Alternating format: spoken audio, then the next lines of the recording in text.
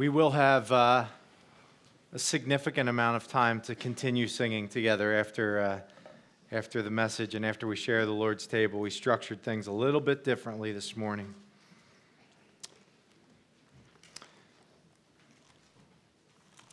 If you have your Bibles with you, turn to John chapter 19. If you don't have a Bible with you, there are Bibles in the chair in front of you. And in those Bibles, it's page 905. John chapter 19. And I'm going to be reading starting in the end of verse 16 up through verse 27.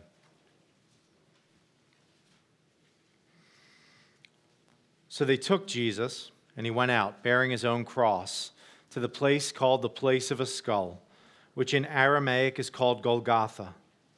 There they crucified him, and with him 2 others, one on either side, and Jesus between them. Pilate also wrote an inscription and put it on the cross. It read, "Jesus of Nazareth, the King of the Jews." Many of the Jews read this inscription, for the place where Jesus was crucified was near the city. And it was written in Aramaic, in Latin, and in Greek.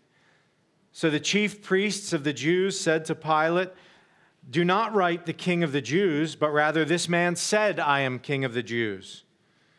But Pilate answered, "What I have written, I have written." When the soldiers had crucified Jesus, they took his garments and divided them into 4 parts, 1 part for each soldier, also his tunic.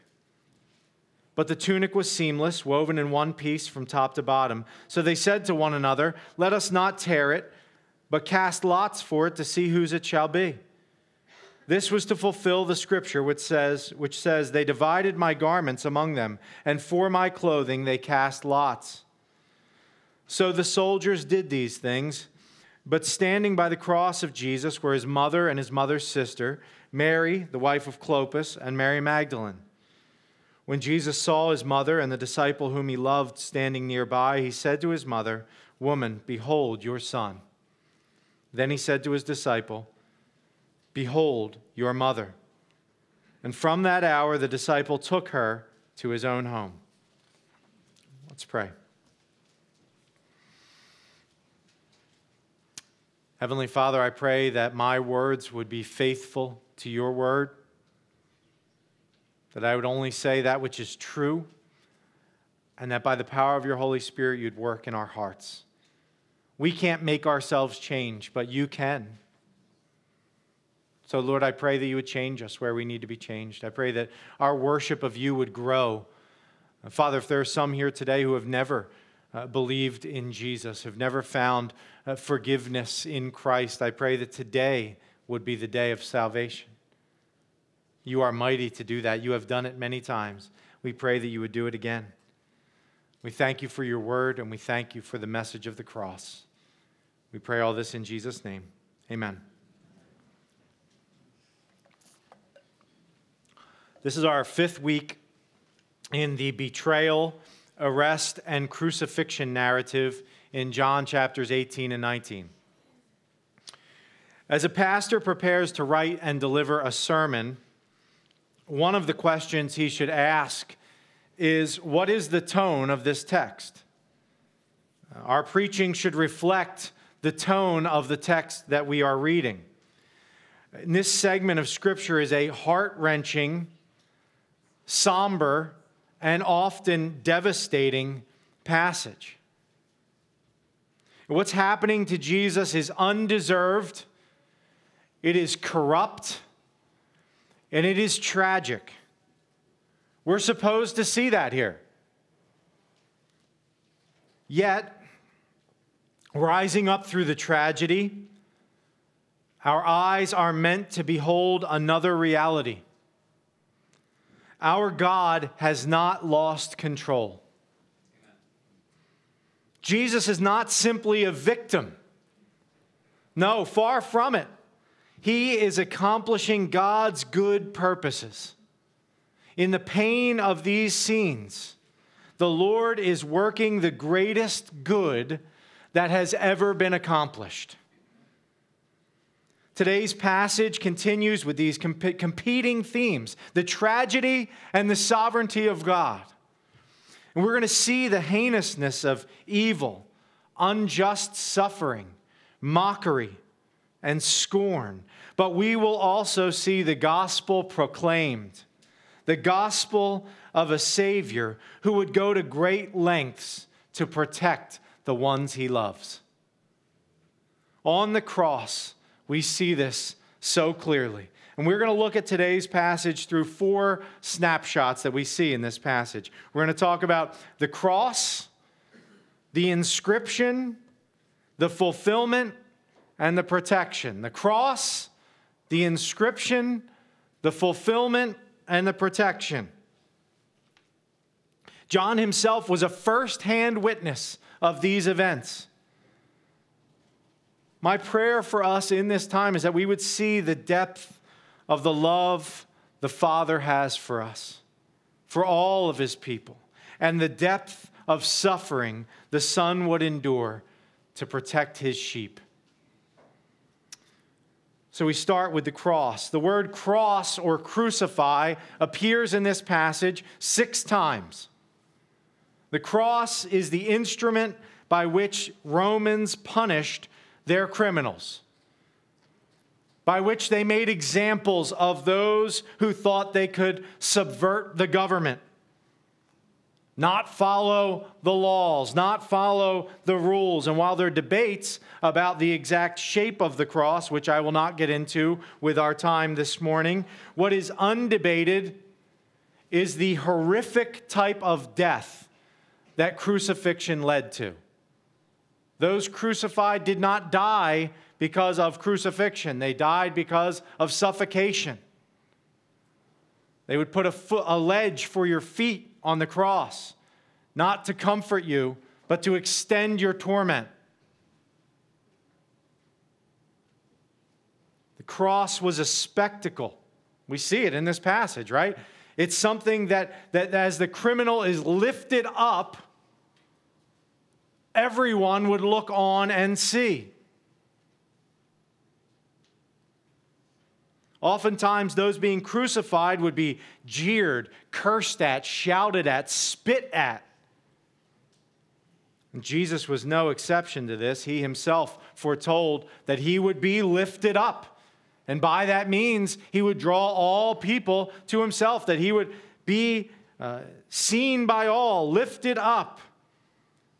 In today's passage, Jesus is lifted up and looked upon. The cross was meant to be Rome's way of saying, do not mess with us. This is what happens. Watching people suffer and die on a cross was to be a strong deterrent to criminals. You do not want this to happen to you.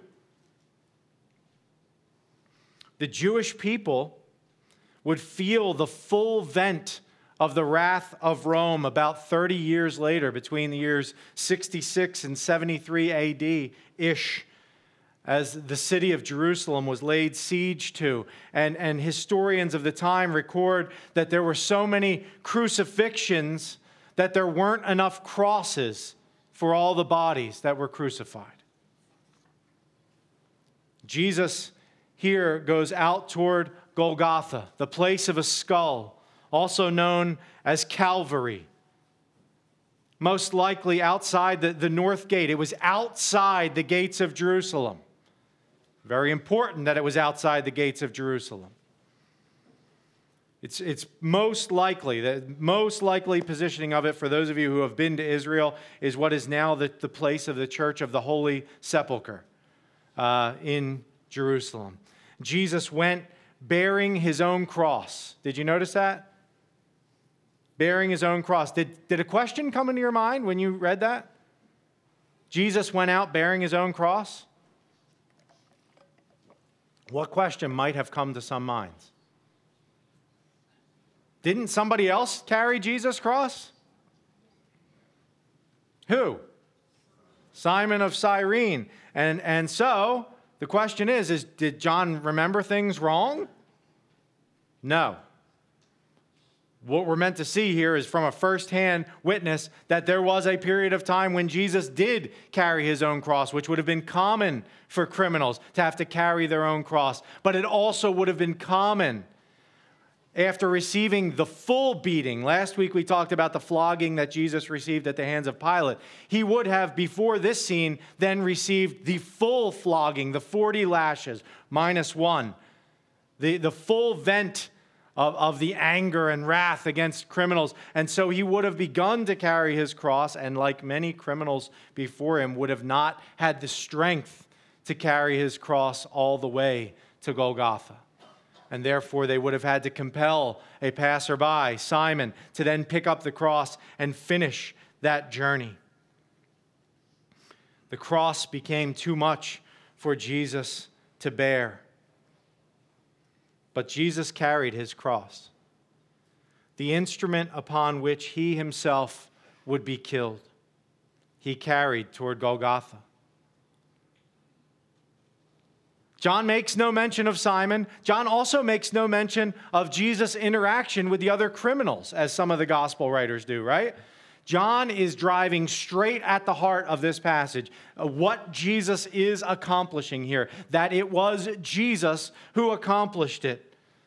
We are left in this passage only to see that he bore his own cross. He did what he alone can do. None other can make this journey. And he ended up outside the gate, the place where sacrifices were to be burned, the place where sin was to be paid for and done away with. Jesus was numbered with the transgressors, right? As he hung on the cross. There they crucified him, and with him 2 others, one on either side, and Jesus between them. He was numbered with the transgressors, fulfilling Isaiah's prophecy from Isaiah chapter 53. The cross was the ultimate symbol of disgrace and punishment for the vilest of criminals. Jesus deserves none of it. And yet, here at the cross, Jesus is disgraced that the Lord might have victory. And you, the scriptures say, who were dead in your trespasses and the uncircumcision of your flesh, God made alive together with him, Jesus, having forgiven us all our trespasses by canceling the record of debt that stood against us with its legal demands. This he set aside. How did he set it aside? Nailing it to the cross. He disarmed the rulers and authorities and put them to open shame by triumphing over them in him. At the cross, this most vile display, crucified like a common criminal, what was actually happening? God was accomplishing his good purposes. He was nailing our sins to the cross. Jesus was becoming the offering for sin outside the gate, suffering for us.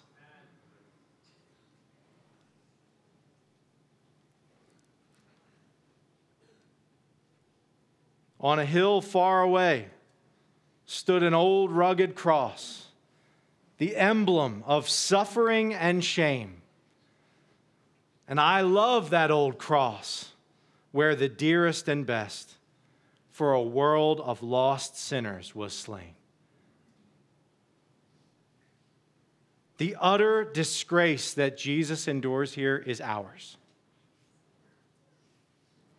The shame, the beating, being crushed, dying among criminals. All of this belongs to us rightfully, but he bears it. He becomes the sacrificial lamb. He becomes the scapegoat. He bears the dishonor at the cross. As those convicted were crucified, it was common for there to be something written above them, naming their transgression, saying what they did wrong. And Pilate makes sure that this is true for Jesus as well. What is the charge against Jesus? King of the Jews. This is Jesus of Nazareth, the King of the Jews. All four Gospels record some portion of that inscription, but only John records the dispute between the chief priests and Pilate. It makes sense given that John was right there for it. While some have speculated that Pilate, well, let me ask you, just to think for a second, why did Pilate write the King of the Jews and not this man said he's the King of the Jews? Some people speculate that maybe Pilate was hedging his bets, right? He'd already said this guy was innocent, right? So he was now going to say, like, I kind of maybe believe this. Some people think that. I'm not convinced by that argument. I actually think that Pilate did what he did to stick it to the Jewish people. That he did it because they had just backed him into a corner. Remember in last week's passage? How did they back Pilate into a corner? What did they say to him? Right. If you let this guy go, you're not Caesar's friend. This guy said he's a king. We have no king but Caesar. And so Pilate says, okay, you want to do that to me? I'm going to do it to you. And they're saying, no, we don't think he's the King of the Jews. He said he's the King of the Jews. And he says, no, what I've written, I've written. So everybody can look on, and not just the Hebrew, because what languages was it written in? Hebrew, Latin, and Greek, or Aramaic, Latin, and Greek. That meant everybody who was there could read what it said. The King of the Jews. And so Pilate could say, look, this is what happens to the King of the Jews. This is how pathetic the Jewish people are. This is what kind of power the Jews have. Here's their king. They had pushed him into a corner. Now he was going to embarrass them. Brothers and sisters, friends here, maybe who are not sure what you believe about Jesus, I want you to see that even in this moment, right, this inscription above his head, even in this moment, even in the disdain of Pilate, right, he has no regard for Jesus. Even in this moment, the Lord shows himself as absolutely sovereign over all. While evil people do evil things with evil motives, the Lord is meaning all of it for an amazing good. I really enjoyed thinking about this week. Okay, there's this inscription. It's written in 3 languages. Everybody can read it, right? The language of everyone in the Roman Empire. And we know that there are a lot of people present in Jerusalem right now. Why?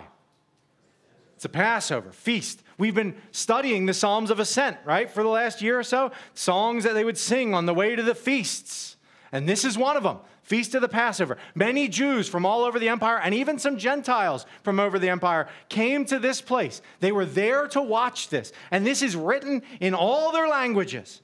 And so, they're gathered, they witness the crucifixion, and then they go home. And what Pilate meant as a deterrent, right? That they're going to go home and they're going to say, hey, you don't want to do this. We saw these crucifixions happen. Don't do this, right? They're going to go home and they're going to go to their families and they're going to go to their villages and they saw it in their own language. They're going to say, you'll never believe what I saw. The King of the Jews was crucified. Who's the King of the Jews? That's this guy, Jesus. They said he did lots of miracles and he claimed to be the Son of God, but I guess not. He said he was a Savior, but I guess not. They killed him. King of the Jews is dead. What's the next feast that they're going to celebrate? Do you know? The next feast is the Feast of Weeks, which is also known as Pentecost.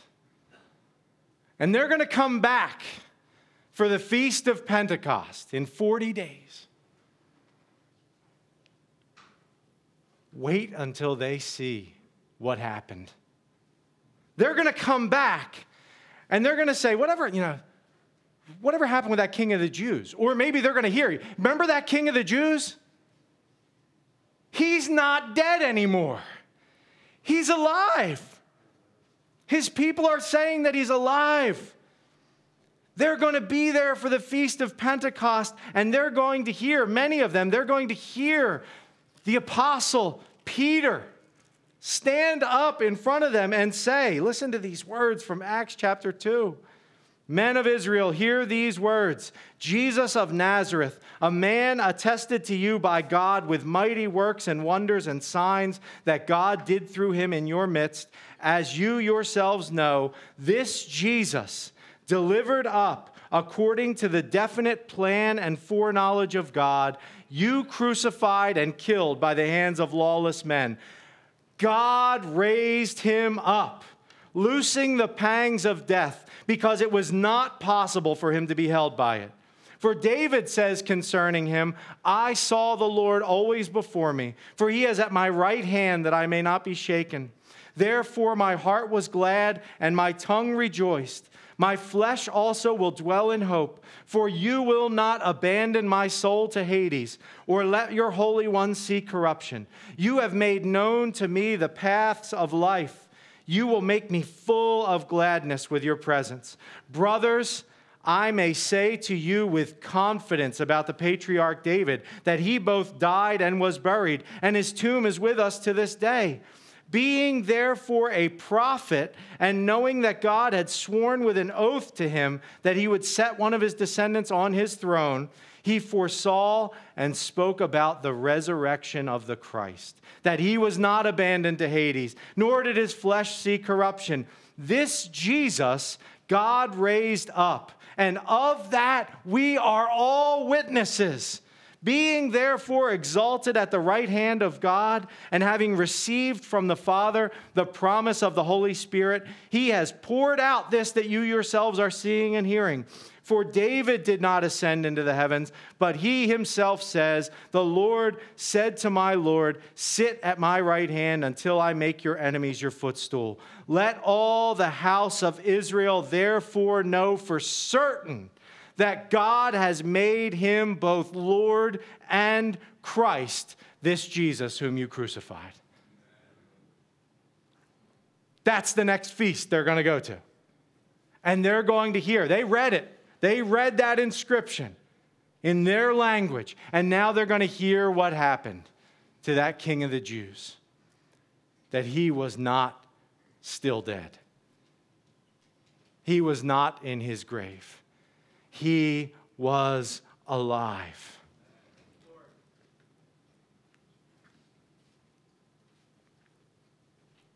I have no idea where I am.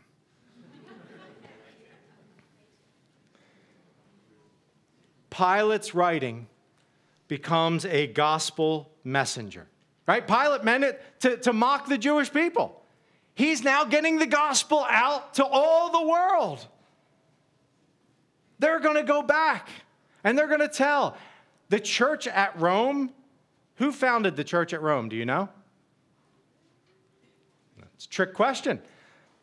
The church at Rome was founded before an apostle ever even got there.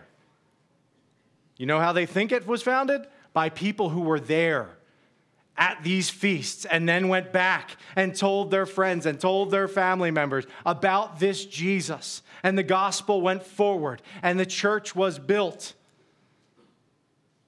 Pilate's inscription becomes a messenger of the gospel. I think that's an amazing thing.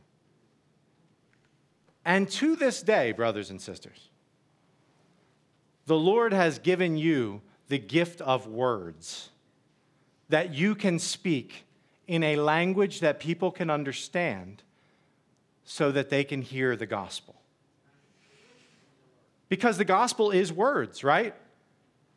People don't get saved because I'm nice, right? They're not saved by my niceness. They're not even saved by my genuine kindness or love. They are saved by a message. The message of the one who died and was raised for their sins. And God has given us the gift and the ability to learn all languages. We were having lunch Friday over here at the Hope House, talking about the gift of sign language. That's not a barrier. There's a language for all to hear the good news. And Pilate became an unwitting gospel proclaimer by the message he wrote above Jesus' head. All right, I got to move on. The fulfillment as Jesus hangs on the cross.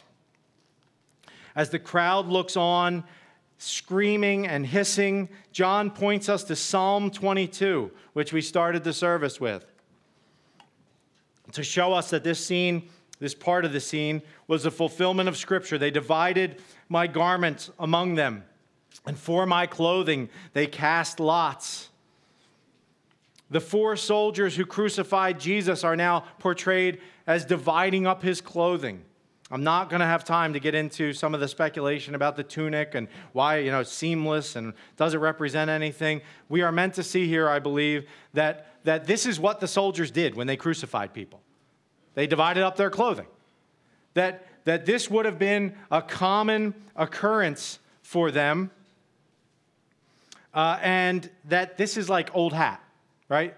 Here they are at the foot of the cross, gambling for Jesus' clothes, just like they did with any other criminal.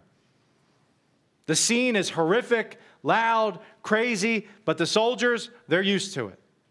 They've done it 1,000 times before. They're unconcerned about the events of the moment. Of all the things that John could focus on here, why does he devote a couple verses to this? Maybe a couple reasons that we see. Do you still have your Bibles open? Good. So in 24, it says, they after they cast lots, the fulfillment of Psalm 22, and it says, so the soldiers did these things. So is an interesting word. It's almost as if John is saying they did it because God ordained for them to do it, to fulfill the Scriptures. They didn't know that. They didn't say there's prophecies about this in the Old Testament that the Hebrews talk about, so let's divide up his clothes so we can fulfill the prophecies. That is not an obstacle to God. He accomplishes all that is promised. And so we are meant to see that these soldiers become another fulfillment of Scripture. They did it because they were decreed to do it by God himself. The soldiers acted of their own accord, and they fulfilled the sovereign plan of God. Just like Judas, just like the Jewish leaders, just like Herod, just like Pilate, the Lord is sovereign over all of their actions. Jesus is the fulfillment of all that is written and foreshadowed about the Messiah, all of it. A fun exercise you could do, fun, maybe encouraging would be a better word. Spend time in a small group, whether you're a life group or having people over for lunch or dinner. Talk about all the prophecies that Jesus fulfilled, the direct prophecies of Scripture that Jesus fulfilled. See how many you can name. Think about how many shadows that Jesus fulfills in Scripture, in this passage or in other passages. How many of them does Jesus fulfill? I mean, I just sat and thought about it for a few minutes. You see a couple, even just in these few verses, right? You could talk about Isaac, right? Carrying his own wood up the hill with his father, that he was going to be the sacrifice, foreshadowing the one who was to come. You could talk about Joseph, the brother who was unjustly sold into slavery and imprisoned. There's lots of them. Direct fulfillments of Psalm 22. Examine for yourself. Ask others who you trust spiritually. If you're doubting, is Jesus who he says he is? Is he the one who they foretold? I believe that he stands the test. And we're also meant to see in this part the stark contrast between the soldier's posture and that of the women and John. So looking back in 24. So we said, so the soldiers did these things, but standing by the cross of Jesus were his mother and his mother's sister, Mary, the wife of Clopas, and Mary Magdalene. This was, as I said, old hat to the soldiers. They had done this many times before. They seemed to be apathetic to the situation. Crucify, divide up the clothing, lather, rinse, repeat. I pray that we would not be those who only look to Jesus as the provider of stuff, who can sit at the foot of the cross and yet ignore the great gospel call, can miss, they're going after his clothing and they're missing the message that's being delivered and the salvation that's being offered. And we can trifle about in our lives with shirts and tunics and when are you going to give me stuff? And we can miss that everlasting life, forgiveness, and righteousness are put right in front of our eyes. Salvation was so near to these soldiers, and they were not seeing it. It was of no significance to them as they divided up Jesus' clothes. But while the soldiers are indifferent, with our final segment this morning, while the soldiers are indifferent, on the contrary, in verse 25, we have these women and John. Trivia question. How many women are standing there?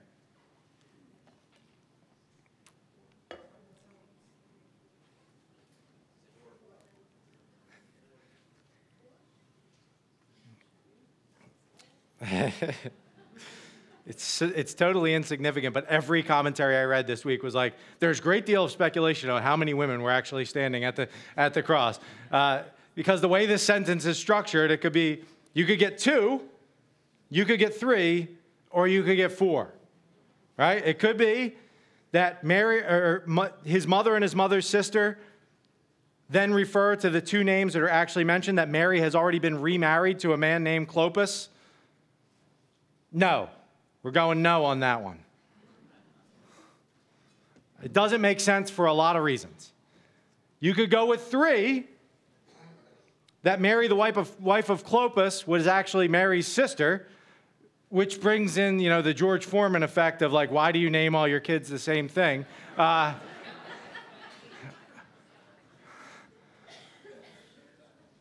the most likely answer is that there are 4 women standing here. That it was Jesus' mother and her sister, and then also Mary, the wife of Clopas, and Mary Magdalene. So we're going to go with 4. Obviously, that is not the most important thing. It was common for loved ones to stand nearby the cross of their beloved who was being crucified. Probably not too close, as the Roman guards would have kept an eye on this, but they were close. Obviously, everybody could read what was written above Jesus' cross, right? They were close enough to read. And the loved ones were probably close enough to hear his words, hear his cries. It is difficult to fathom the emotion in this scene. Can you picture it? Mary's son is hanging on the cross. And people are jeering at him and hissing. He's done nothing wrong. They're spitting at him. They're mocking him. He's already been beaten. He's probably disfigured. And Mary is standing there. People were daring him to save himself. Mary had heard from the angel. She had heard prophecies made about Jesus. She had seen his ministry. Yet what could prepare any mother for this moment? Mary herself had moments of uncertainty about Jesus as he began to minister publicly, right? We see that in the Gospels. His mom was there like, hey, why don't you come on back home, Jesus? Yet here she is at the foot of the cross. Mary herself is probably a widow at this point. no account of Joseph, and what Jesus does makes it seem like she had no one to care for her. So she's almost certainly a widow, which would have made her a cultural outcast. And now she's facing the death of her firstborn son. And Jesus has promised that he would return, but nobody understands that at this point. And in his last moments before dying, facing crippling agony, he is facing crippling agony, not just the physical pain, but being forsaken by his Father for the first time, bearing the weight of all sin, the punishment for our sins. As he faces this agony, Jesus takes care of his mom.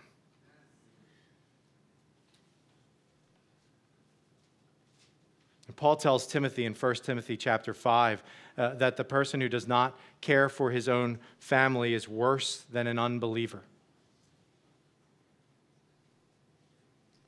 The scriptures are littered with stories of failed older brothers, failed oldest sons. Hey kids, I've been saying a lot of heavy stuff. Can you think of any older brothers or oldest sons in the Bible who messed up? Any bad older brothers in the Bible? Go ahead. Cain was a bad older brother. I would say he did not do great. Who else? Esau. Not a good older brother. Any others? Joseph's brothers. Not great. Yeah, you keep thinking about it. Over and over and over in Scripture, we see the stories of the failed older brother, the failed firstborn son. Jesus tells a parable about a failed older brother, right? What does he talk? What parable is that? The prodigal son. Here, Jesus fulfills the role perfectly. He will be the son that we have not been. He will be the older brother that we need. Jesus makes sure that his mom will be protected and cared for. How does he do so? By entrusting her to John's care. Why not his own brothers and sisters? He did have brothers and sisters, just so we're clear. The Bible says it. Jesus had brothers and sisters. Mary had other children. Why didn't he entrust Mary to their care? I think there's a couple reasons we could see. One, they're not there. They're not there in Jesus' moment of greatest agony. They are absent in support of their brother. We know to this point they are not believing that he is who he is. That will change. But they don't believe. And so they're not there for him to entrust Mary to their care. And secondly, they were spiritually unreliable even if they were there. Remember that they did not, as I said, believe in him. They thought he was nuts. So by entrusting Mary to John, Jesus cares not only for the physical well-being of his mom, but also for her spiritual well-being. There is such a beauty to the body of Christ, isn't there? The body of Christ is made up of young and old, strong and weak, needy and wealthy, gifts of various varieties, talents of various varieties. I don't know if that's whatever. You know what I mean. Various gifts and talents, various life stages. That is a sign of health. That I can look out over and I see the youngest of the young, and I won't say the other part, and the well-aged. That is a blessing to a church body, to be represented by all generations. The Lord brings together a diverse group that we can care for one another in all seasons of life. When we share the Lord's Supper together, it may sound at times like, why do we keep exhorting people to church membership when we're talking about the Lord's Supper? Because we are the family of God. And what we do as a family. We are called to belong to a church family. And so in this moment, Mary may be forgotten by society, but through Jesus, she would not be forgotten by the church. We see that John was obedient. And this call for the care of one another remains on all of us. And I have a lot more to say, but I would just say I commend us and pray that we would grow even more and more. That there would be none who slips through the cracks. That there would be none who's in a life stage that they don't fit in with the church. The glory of the gospel is that God brings together a group of people who would never otherwise be together because of what he has done. The glory of the gospel is that he makes sure that every single one of his children is cared for and protected and loved. And in this moment, Jesus protects those who are his. To his very dying breath, he is in such agony. When I have a cold, I don't want to be bothered. I'm not thinking about anybody else but myself because I'm so miserable because I have a runny nose. Jesus is in utter agony, and he looks down and he takes care of his mom. It is good to know the protective care of the Lord Jesus. Mary would be safe, and we too can know the safety and the shelter that Jesus provides. He who dwells in the shelter of the Most High will abide in the shadow of the Almighty. I will say to the Lord, my refuge and my fortress, my God in whom I trust. As Jesus hangs upon the cross, he is providing the ultimate protection for his people. Jesus dies to become the place of shelter for his people, sheltering us from the righteous wrath of God against our sin. He takes the beating that we deserve. He bears the disgrace that we have earned. He pays the penalty for our sin. He provides the answer to the correct accusations of the devil, that this person ought not be counted as righteous because of what they have done. Jesus provides the answer that though that statement is true, all our debts are paid in full at the cross. Through his death, he shelters his people. He provides the place of refuge for his people. Through fiery trials, he is with us. Yea, though I walk through the valley of the shadow of death, I will fear no evil. Why? For you are with me. Your rod and your staff, they comfort me. Jesus is the good shepherd, and he is with us in trial. He is with us when our faith is tested. He will provide the protective care until we reach the beautiful shores of eternity. And even in eternity, in Revelation chapter 7, what will we be celebrating? Therefore, well, I'll read verse 13. I had the privilege of sharing on this passage, preaching at Gayton's mom's funeral, and it is a beautiful passage, the hope of all who believe in Jesus. Then one of the elders addressed me, saying, "Who are these clothed in white robes, and from where have they come?" I said to him, "Sir, you know." And he said to me, "These are the ones coming out of the great tribulation. They have washed their robes and made them white in the blood of the Lamb.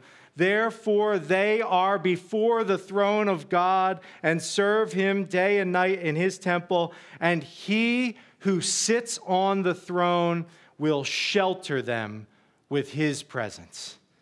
They shall hunger no more. neither thirst any more. The sun shall not strike them, nor any scorching heat. For the Lamb in the midst of the throne will be their shepherd, and he will guide them to springs of living water, and God will wipe away every tear from their eyes. Rock of ages, cleft for me, let me hide myself in thee. Jesus protects Mary, and he protects us by means of this inglorious death.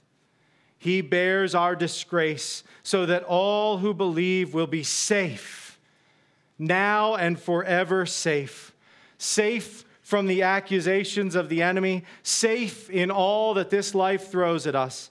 And because this one who died was raised in victory on the third day, we are safe with him forever. The good shepherd lays down his life to make sure that his sheep are forever safe. May we trust in him today, and all praise be to his name. Let's pray.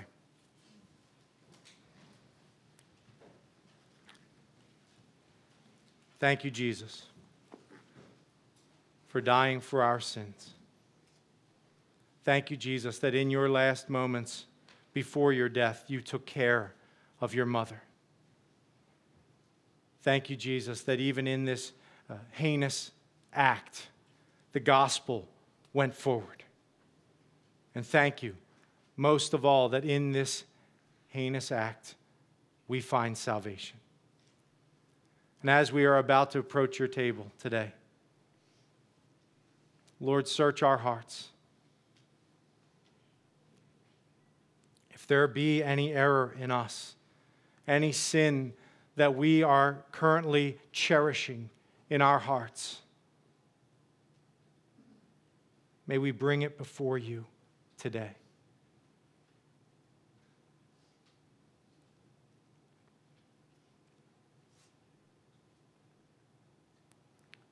Forgive us for where we have not loved you as we ought, as you are worthy of.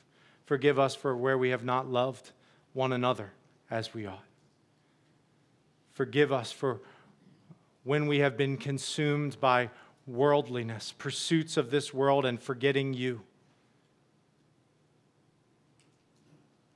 Forgive us, Lord, where we have loved the things of this world too much.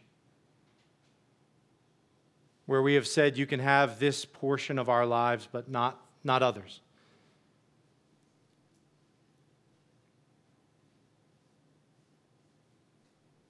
Forgive us, we pray, Lord. And as we come to the table, may we be reminded that in Christ there is plentiful forgiveness. And pray all this in Jesus' name. Amen.